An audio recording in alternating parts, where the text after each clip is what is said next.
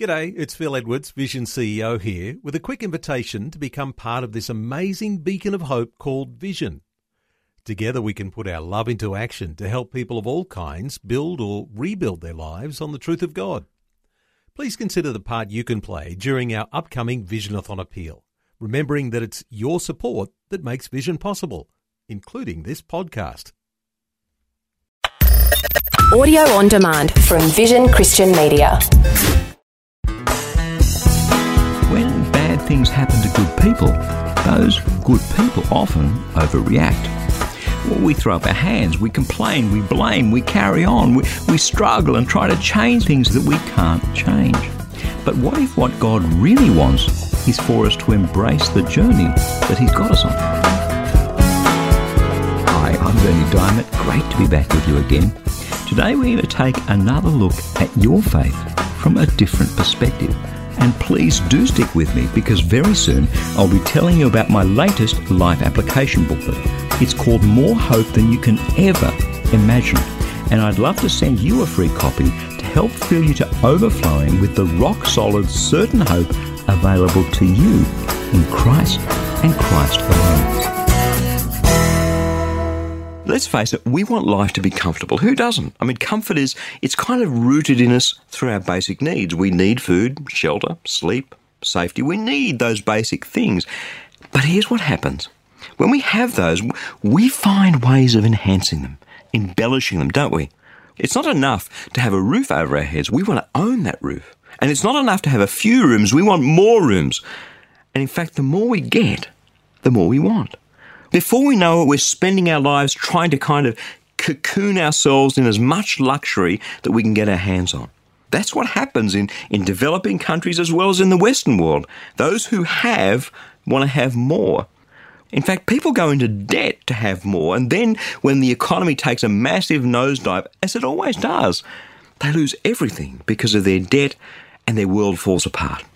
That's our instinct. It's who we are.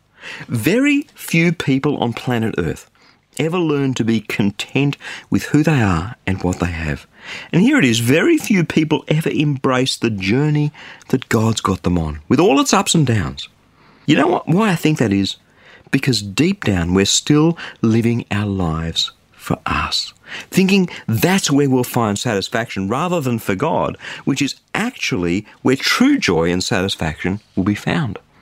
You know why I think that is? Because deep down, we're still living our lives for us, thinking that that's where we'll find satisfaction, rather than for God, which is actually where true joy and true satisfaction are to be found.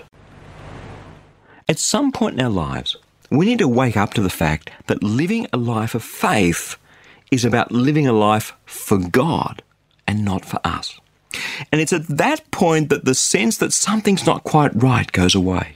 It's when we ditch the worldly template of success and embrace wholeheartedly with every fibre of our being the template of success of the one who taught, "If any want to become my followers, let them deny themselves, take up their cross, and follow me. For those who want to save their life will lose it, and those who lose their life for my sake and for the sake of the gospel will save it. For what will it profit them to gain the whole world and yet forfeit their lives?" Mark chapter 8, verses 34 to 36. I was listening to a man the other day, Tim, telling the story of the last decade or so of his life. In his early 20s, he finally gave his life over to Jesus with all his heart. And he set out on a journey of starting and growing a business with the intention of not only providing a living for himself and his business partners, but also for using the wealth and the expertise of the business quite specifically and intentionally for the glory of God. The business, though, went from bad to worse. It didn't make sense. He had a house to sell, but it wouldn't sell. It came to the point where they were relying on food parcels to get by. Tim spoke of having dark nights of the soul every night of the week. In the middle of all that, as he was wondering what for the love of God was going on, he felt God say to him, "Tim, do you have the faith to live a life that doesn't matter?" The question came at the point when he couldn't take it anymore. He struggled with the question and he answered, yes. That was the beginning of change. It was the point at which his business slowly started to turn around, little by little. And not long after, the call of God on both Tim and his business partner became clear. Strangely, as he was sharing this story with me and a group of other businessmen, he used that same word that had been going around in my mind in putting together this series of programs. Tim talked about being forever vulnerable in God's hands and adopting a spirit of vulnerability. Here's the bottom line. Tim embraced his journey. So many people are struggling with the journey that they're on because they're applying the world's template of success rather than God's. And as I discovered the hard way too, that's something that tears us apart on the inside, even if we can't quite put our finger on it, even if we can't quite give it a name. It's not until we understand that this journey we're on is handmade for us, handcrafted, that we can let go and be vulnerable. Listen to how the psalmist puts it. God, it was you who formed my inner parts. You knit me together in my mother's womb. I praise you, for I am fearfully and wonderfully made. Wonderful are your works. I know that very well. My frame wasn't hidden from you when I was being made in secret, intricately woven together in the depths of the earth. Your eyes beheld my unformed substance, and in your book were written all the days that were formed for me, when none of them as yet existed. How weighty to me are your thoughts, O God. How vast is the sum of them. I try to count them. They are more than the sand. I come to the end, and I'm still with you. Psalm 139. See, here's someone who puts two and two together. He realizes that not only is he who God made him to be, but every step of his journey was planned even before any of them ever existed, before time began. And in that knowledge, the psalmist stands in complete awe of God.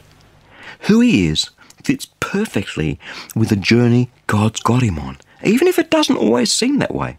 Listen to me, please listen. It is time to embrace the journey. The particular journey that God's got us on. You, yours, me, mine. Faith isn't about fighting the journey. It's not about wrestling with God and commanding mountains to fall into the ocean that God had planned all along should be there for all time. No doubt there are things in our lives that the Master would change. But first and foremost, he would have us forever vulnerable in his hands. As Paul puts it, a thorn was given to me in my flesh, a messenger from Satan to torment me, to keep me from being too elated. 3 times I appealed to the Lord about this, that it would leave me. But he said to me, my grace is sufficient for you, for power is made perfect in weakness. So I will boast all the more gladly of my weaknesses, so that the power of Christ may dwell in me. 2 Corinthians chapter 12, verses 7 to 9. Paul discovered that no amount of faith will undo God's plans, however uncomfortable they might be. It is one such as this who is ready for a faith that can move mountains, because it is one such as this whose heart is only to move the mountains that God wants moved. The faith that Jesus spoke of is not a faith that wrestles with God's often incomprehensible plans. It's not a faith that fights God. It's one that cooperates fully with the plans and the purposes of God, no matter what the cost. And a mighty life that will be. Listen up. The world has dropped a template of success into our heads, that it's all about achieving things that the world values. Fame, fortune, recognition. But God's template of success is all about vulnerability. It's about a life laid down at his feet to do his bidding no matter what the cost. Until we lay down the world's plan and take up his, we will forever be torn inside. Faith isn't given to us to work against the plans of God. It's for achieving the plans of God. A life thus surrendered is ready for the sort of faith that moves mountains.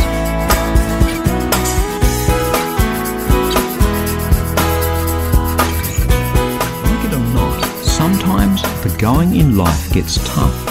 It's so easy to be filled with faith and overflowing in hope when everything's going fine. But when life takes a turn for the worse, when the pressure's really on, our hope seems all too often to evaporate.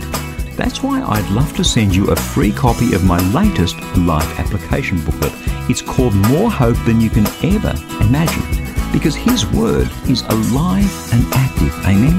So I'm praying that through this booklet, He'll fill you to overflowing with the rock-solid, certain hope available to you in Christ and Christ alone.